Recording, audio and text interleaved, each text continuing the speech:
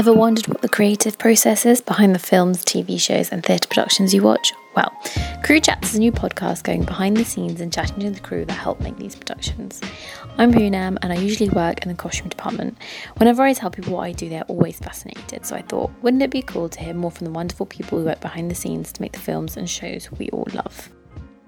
Today's guest is Sinead Goodall, a RADA-trained costume designer who has designed various TV shows and films such as the upcoming BBC series Small Axe and episodes of TV shows Black Mirror and Urban Myths, as well as designing various short films.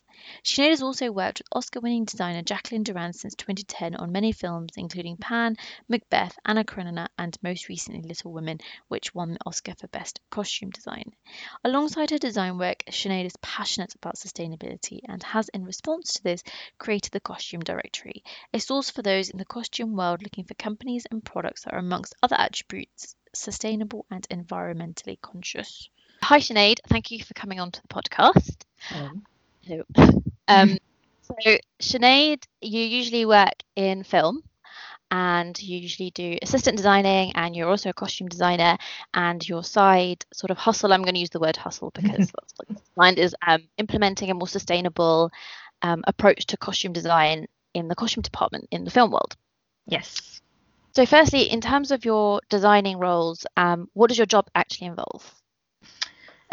So as a designer, I suppose it's working with the director and the actors to come up with a concept first and foremost, and then actually make their costumes happen. So it's overseeing the costume department and just coming up with the design for characters and research and everything like that. And then what inspires you? So you would be given a script and you'll be given, I guess, character breakdowns and such. So what inspires you when you get given those things? How do you start your research? So I guess it really depends. Often the most exciting thing is if a director is particularly inspiring, because it'll be their overall vision for what they want to do with the script, and then that kind of sets the tone for what the costumes will be and what kind of direction you're going to follow. So that would be the first conversation with the director, really. But then, if it's a really good script, really interesting characters, and also the period, it's really nice to do things that are period. So you'll be looking at kind of the particular date and how you're going to respond to that date. Are you going to do something that's historically accurate, or are you going to kind of stylize something? I think that'd be it. Just in regards to what you just said about whether you stick to the period or stylize, how do you make the judgment call on that? That would be very much to do with the director's overall vision. So if something is, if they want to create something that's really historical and real, and so that when people are watching it, they respond to it like it's, an exact replication of what happened at the time, or if it's something that's more high concept, or it really depends. Like if a script lends itself to being, if it might be a satire, or it might be something that's a comedy even that's set in historical comedy or something along those lines that lends itself to being particularly stylized, or if the production design, if that's kind of quite high concept, then you kind of marry what you're doing with that, and so that would be something that's a bit more stylized. So you sort of touched upon different departments and that you collaborate with. How I'm going to say easy or difficult. How does that collaboration work, and are there ways in which it can be more successful if everyone obviously works together? But it's a running theme in the film world that everything is very collaborative. So how do you find that working with, say, production or the directors or the actors, even within our own team, for example, the costume department?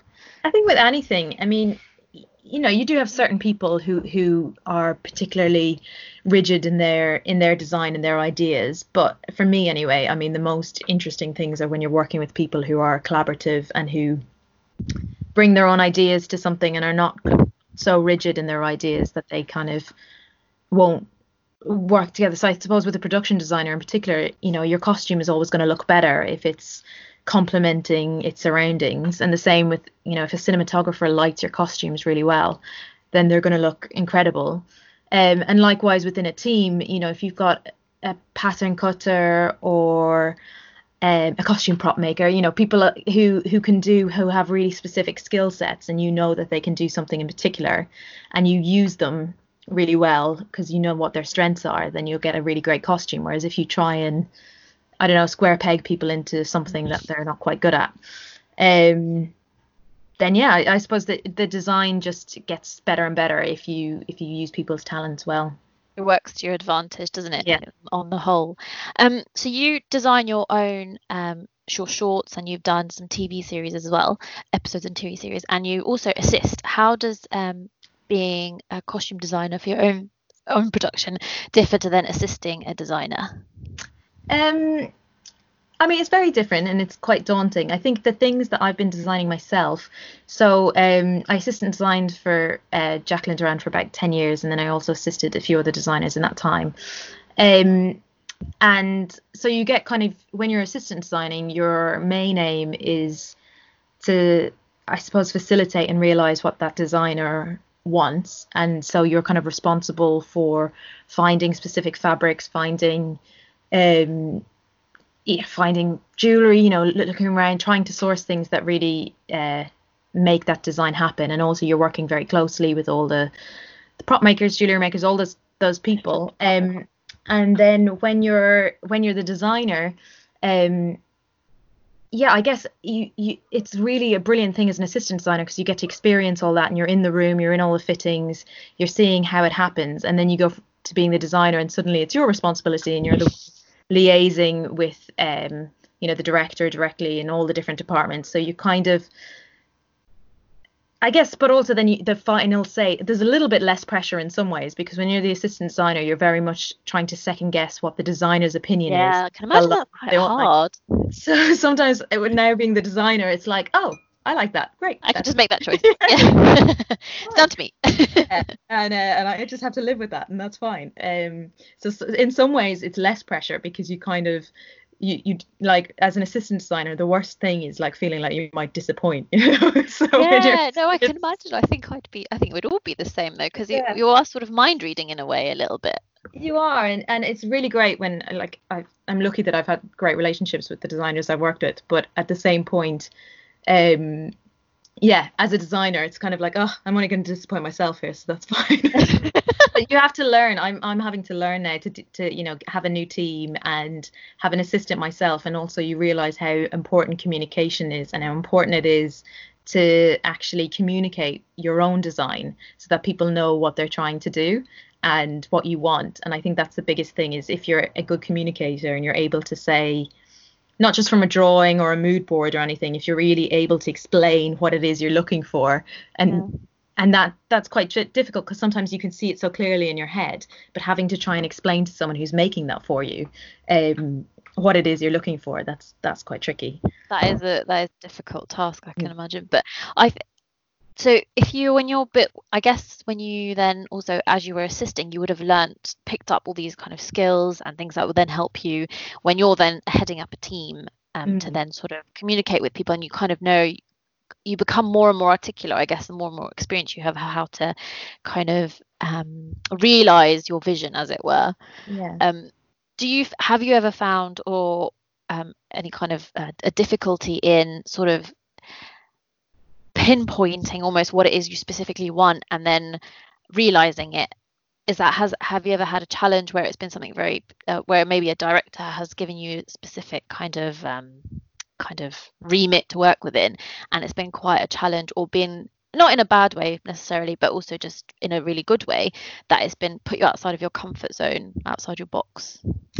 Yeah, I mean, I think that kind of happens all the time, because everyone has, you can have ideas until the cows come home, but then when you have to actually make them happen for a budget and in a time frame and everything, and so it's really, I suppose our industry is really built on problem solving, and it's kind of like, oh, you might want a specific kind of fabric, but you can't find it, so you have to kind of go with something else and then make that happen. And then the best thing is, sometimes you go to work with someone and you expect something to be a particular thing, and then you find something else and it just becomes even better, and that's brilliant. And then other times you might be expecting something, and what comes back is completely different than what you were looking for, and it hasn't quite worked out.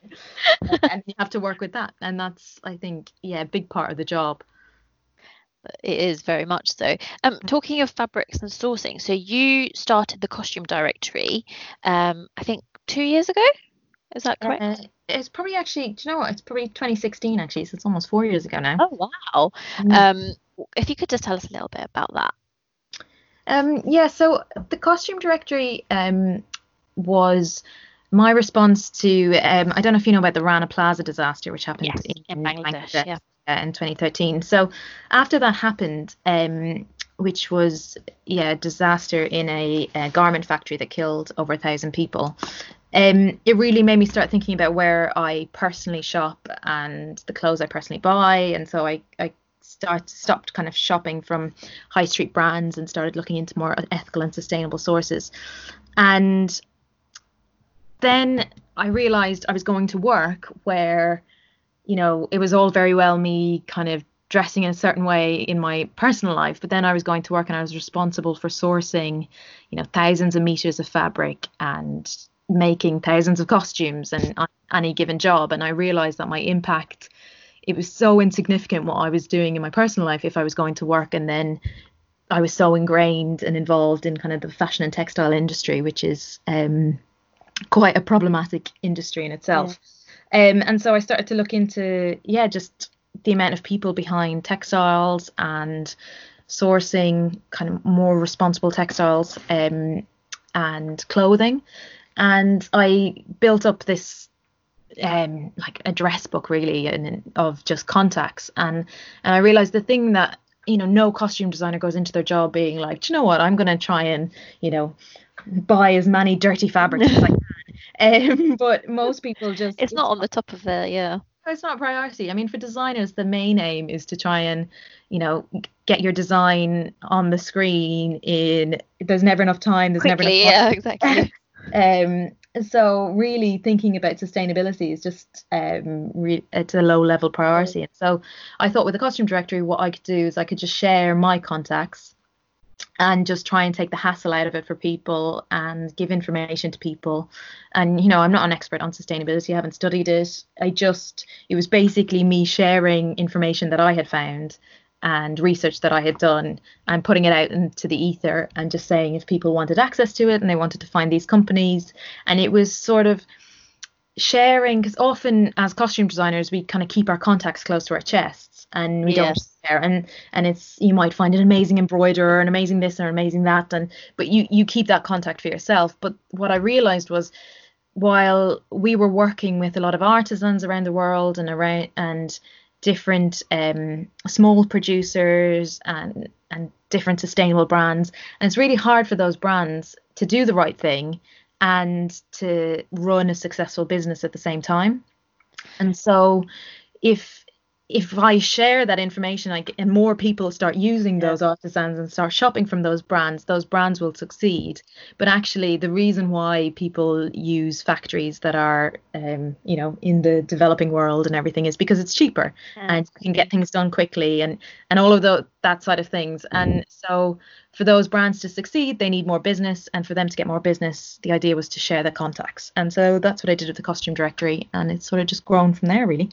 It's a really amazing idea, and actually a labour of love, because it's not a short address book, it's a very exhaustive list of from anything and everything really. It's very impressive actually, I have to say. Oh, thank you very much. No, it is genuinely, because I think it's like you said, it's not the top of everyone's list, and I think individually, I think we were saying before we started recording, is that individually everyone sort of, I feel like, does do their bit, be a bit greener, but like we work in a world which is time restricted and things need to be done quickly. So and I mean, if you wanted to start of the to look at our own industry, I mean, it's not the most ethical place to work, in a sense that we work really long hours, we're all pushed to the brink, there's a lot of underlying problems there that, I mean, no one is everyone at home kind of, they do the recycling and they try their best.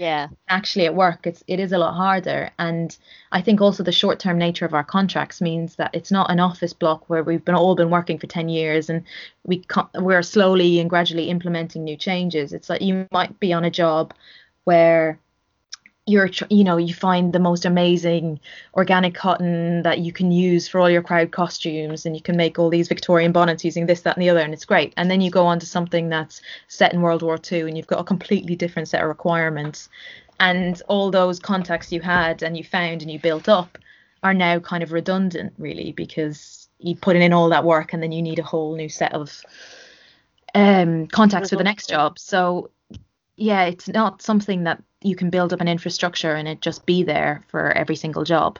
Yeah, because of the changing nature of the industry you work in. But also, I think it's great because I think it's someone in your position. It's almost coming from a top-down kind of way, which I think is great, because I think if someone, it's basically great because it starts with you and you're sort of feeding that information. So it starts with initially you're thinking of that when you're designing, or if you're assisting, then you're sort of giving those tips and tricks to the designer, or kind of bringing those different fabrics or resources that you could then use. So how difficult, easy has it been to then implement this in when you've actually been designing or assisting at work, basically using different types of sustainable fabrics or ethical sourcing? The great thing is, for me personally, in the way like I design, and having worked with Jacqueline for so many years, we don't kind of see it as a hindrance, because we found so many brilliant suppliers and artisans that have really enhanced the design rather than taken away from it. And I think often when people think about sustainability, they sort of like get this like sort of feeling of like, oh no, is everyone just going to have to wear like head skirts? We both said the same thing. Yeah, it's like you just imagine these, kind of these tree huggers in sort of linen skirts, and that's it. And it's really not about that at all. And there's quite a few jobs we've worked on where we found the most amazing embroiderers or block printers, or people who are kind of sustaining traditional crafts around the world, and who work in cooperatives and hand weave, and the talents that they have look so amazing on screen, in particular when you're trying to do something that's historically accurate or period. You can just find the most amazing things. And I think if you work with a smaller factory, like often we do get things made in factories, and if you build up a relationship with that factory and you're chatting directly to the people who are making your things rather than going via a middleman or something like that, you're often likely to get something that's far better than what you would have gotten otherwise. It's just having access to those people. And then the other side of it is just about, so there's kind of the ethical side about the people, and I very much started off with the costume directory as thinking about the people behind the textiles and the people behind the clothes, because I feel like as someone who makes clothes for a living or who's involved in that world, the idea that other people in other countries, just because of where they're living, would be, their lives would be compromised just by the nature of their dress, I find it really hard to deal with. But then it goes hand in hand with the environment, really, and the carbon impact, and that's also about wasting less and reusing and kind of reducing and just not wasting. But also a lot of that then feeds into kind of buying secondhand and buying vintage, and so I've been building up a network of like different vintage dealers around the country, and pushing to work with charity shops. So I built up quite a good relationship with different charity shops who then, you can go in and source a lot from them, and then you re-give them back everything at the end. So that makes a big difference. But I think from a costume designer's point of view, I mean, shopping from charity shops is not a new idea. And I think most people would like, because you find the most characterful pieces, and you find stuff that's already been broken down, and, so it looks better on screen. But the reality is it is harder work. It's harder to have to troll through 10 charity shops than to just go to Primark and find something. So it's kind of trying to make it easier for costume designers to have those tools, which then do make for better costumes in the long run. So that's kind of the idea behind the costume directory, really. So for me, it hasn't been a hardship, and I always say if it's going to compromise the design, like, then you just try and buy something secondhand first. And if you can't find it and you have to go to the high street, then you have to go to the high street, and that's just Yeah. the way it is. The same with a fabric. If you're trying to find a specific kind of fabric and you can't find it from a sustainable source, then you just have to buy it, because as soon as you compromise your design, then you lose in a way, because people feel like you can't do it. First and foremost, I'll always say, like, I'm a designer and the most important thing is whatever is ending up on screen. But kind of trying to find it first from other sources, or trying to actually think about where it's come from, and for me personally has really enhanced design rather than taken away from it.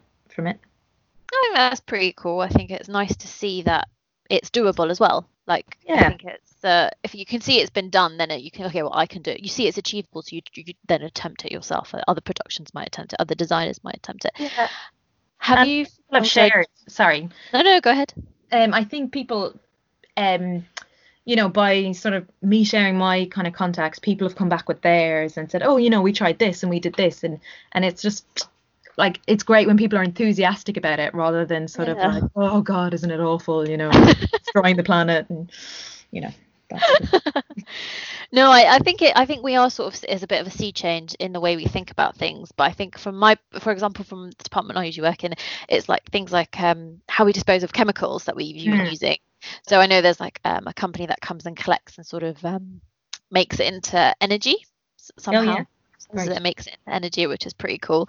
But you do see a lot of waste, and my sort of heart like does break a little bit, especially when you're packing up at the end of a job and you're like, oh, so much stuff just gets chucked off. So it's great to see that there's at least one facet of the department that in which you can sort of mitigate that waste, sort of reuse, recycle. Where do you see sustainability, and not necessarily the costume, but in also the fashion world every day? Where do you see that heading? What would you like to see for it? I do think, like what you're saying, we're sort of at a tipping point at the moment, and realistically our industry in particular, I think, has to change, and it will change, and we can either kind of get ahead of it, or we can just respond in a hurry when it's too late. So I feel like we do have to make a change, but what's the problem at the moment is that no one really knows how to make that change. And because, again, the way our industry is built and structured relies a lot on short-term production companies, short-term contracts, short-term spaces that we're moving into. I think it really has to be a grassroots crew initiative, which means that people need to start speaking up about what they see and where they could make changes, and people need to feel empowered to be able to do that. And I do think that's happening. And even with us having a bit of time at the moment where the industry's stood down, that is giving us a bit of thinking time to think about how we operate and how we could maybe make some changes. And I think the more people speak up and the more people say, why don't we do this? We could do this, and then take that on to another job. The quicker things will change. I mean, the fashion industry is moving at a faster pace than we are because they have those structures in place, and they can lobby specific companies to make changes that then they'll implement quite quickly. So they're ahead of us, but I do think our industry is going to have to catch up pretty quickly. For sure. I think it's a great start, though. I think it's small steps, but I'm hoping that we get to a point where when it's not quite too late, but it's but we're ahead of it rather. Yeah. I guess it's easier when you're designing yourself. How has that been a little bit easier? How has that differed when you're designing? It's not necessarily easier, because in some ways, when I was working with Jacqueline, we had a good balance, because she'd say what she wants and then I'd try and achieve it in the least impactful way. And then sometimes we'd succeed and sometimes we'd fail. There was a time when I tried to convince her that, like, mushroom was a really good fabric to use for some vegan sandals. Mushroom? Yeah, it didn't go well. Oh, wow. But so with us having that kind of balance, it meant that I don't feel like Jacqueline was limited in any way. No, but she could say it was, no. Yeah, it was a good balance. But it almost, with me, because I'm on smaller jobs now and my teams are smaller, and also it's working with new teams, it's trying to sort of figure out what you ask for in terms of with the producer. So when you're a new designer coming in, kind of you're trying to get your budget, trying to get a bigger budget, you're trying to get certain space, so you're asking for so many things, and then you throw in the fact that you want Sustainable. to be sustainable at the same time. But what's amazing is that the more I'm currently designing something it's a 3-part TV series, but they, the production company actually came to me and said, oh, this is our mission statement and this is what we're doing in terms of sustainability, and how can your department respond? Oh, and it wow. was like such a breath of fresh air to have people actually come to us and ask us to get on board, rather than trying to do it the opposite way around. Yeah. And that for me was really inspiring, because I thought, oh, you know what, like having leadership there where people actually say, where producers come and say to you, we are going to do whatever we can. And obviously there are, everyone's thinking about the budget at the end of the day, and money is a big thing, but the reality is you can save money, and you can, by wasting less, and you can kind of look at things in a different way to make a difference. But having just the conversations there is a big thing. So having a producer come to me and say, yeah, this is what we want to do, is just really, really brilliant. So I think that's a big thing, but also trying to get people together so that you get a kind of infrastructure across the board, so that different teams are all operating, kind of singing from the same hymn sheet. I think that's a big thing. But yeah, it's not a big difference for me whether or not I'm assistant designing or designing. I think the same challenges are there. I was going to say, do you feel that have you ever been like, oh, I have to let this one slide? Oh yeah, that happens all the time.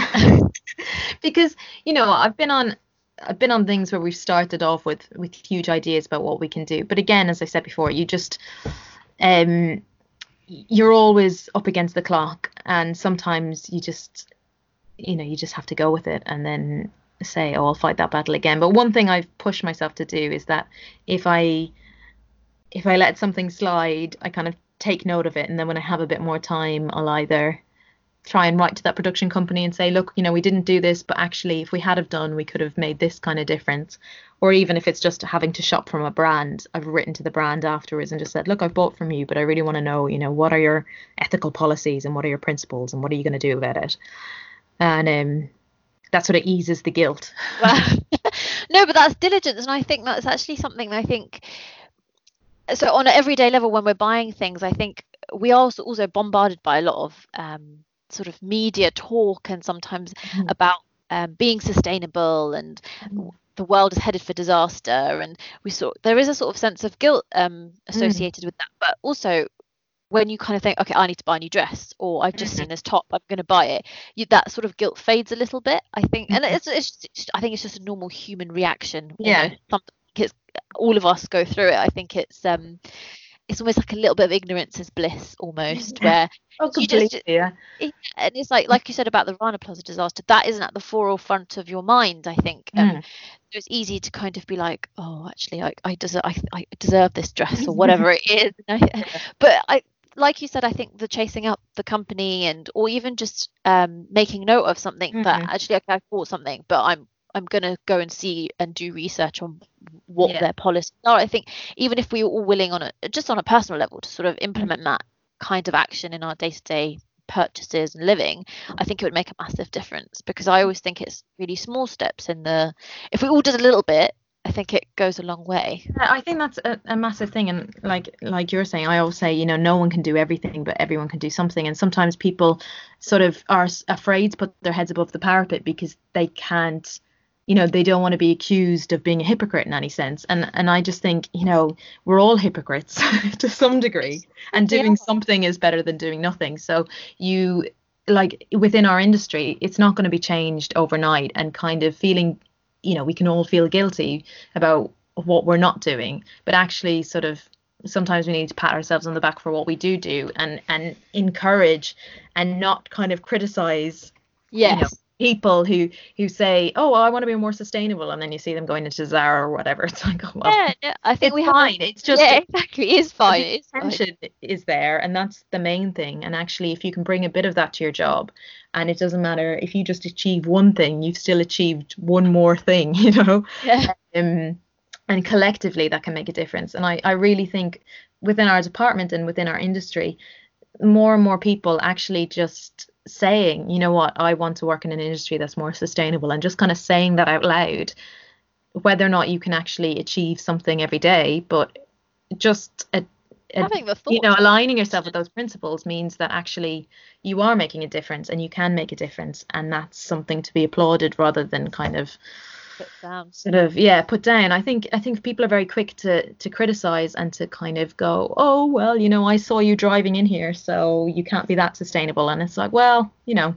Well, I think this is the error. I think people are like like I said, too quick to judge and too quick to sort of shut someone down because not every single aspect of their life is ethical or sustainable. But again, it has to be a step by step, like small incremental changes that make a difference. Because I think it's easy to sort of say pass judgment, but actually, what are you yourself sort of doing? It's easy to point fingers, but I think we all need to take a little bit of a look at ourselves in that case. Exactly, and just be encouraged, you know, that if you decide, right, I'm gonna, you know, bring my own cutlery to work, like that's, you know, that's making a step and that's making a change, and incrementally that will make a big difference. So kind of just looking at your own personal situation and saying, okay, where do I have power? Like what changes can I make that, you know, is my own decision making and that I can make a difference? And they might seem very minimal and they might seem like, you know, drop in the ocean.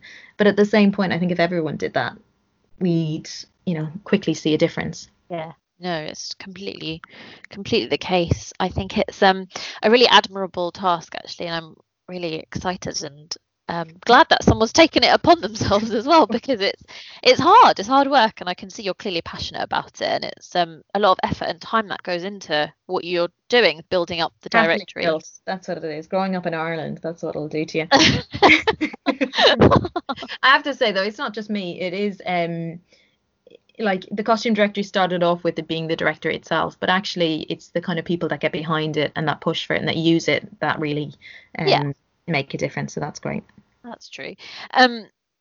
Yeah, I think that's the big, I guess, yeah, you're right there in the sense that if people are using it, I think that's a great victory. Even if it's one person changes the way they look through it and they find actually one supplier or one person artisan making something and changing their habits, I think it's a victory. Yeah. That's more victories, I think. I was going to ask about what would you personally, where do you see your, it sounds like a really silly question when I ask it like this, but what would you envisage yourself doing over the next, I guess next 10 years in terms of designing? What kind of things would you like to work on? If it was like an ideal world, I guess, if someone was just going to throw scripts at you. An ideal world. Well, you know, I love working on period pieces. At the moment I'm doing something that's 1930s and it's just lovely. So I think anything, I just working with interesting directors and interesting scripts is the aim, really. And so I think I kind of haven't really thought too far down the line in a sense, because it's nice when things come in to just kind of get inspired by something or to meet different people and to hear what they're doing. So yeah, I think more period films would be great. Anyone out there making something once around, great. But yeah, also it's just nice to mix things up and not kind of get. So I worked as an assistant designer, worked in film a lot, and recently I've just, as a designer, I've been designing for TV, and it's a very different way of working, and it's a very different kind of medium in a lot of ways. But actually, that's been really interesting. How has it been different? Sorry. It's just the pace is completely different. And instead of designing and thinking about a film that's, you know, sort of 2 hours long and has a certain amount of characters, you're designing for something that's kind of hours, 3 or 4 hours, up to 6 or 7 hours, depending on how long the series is.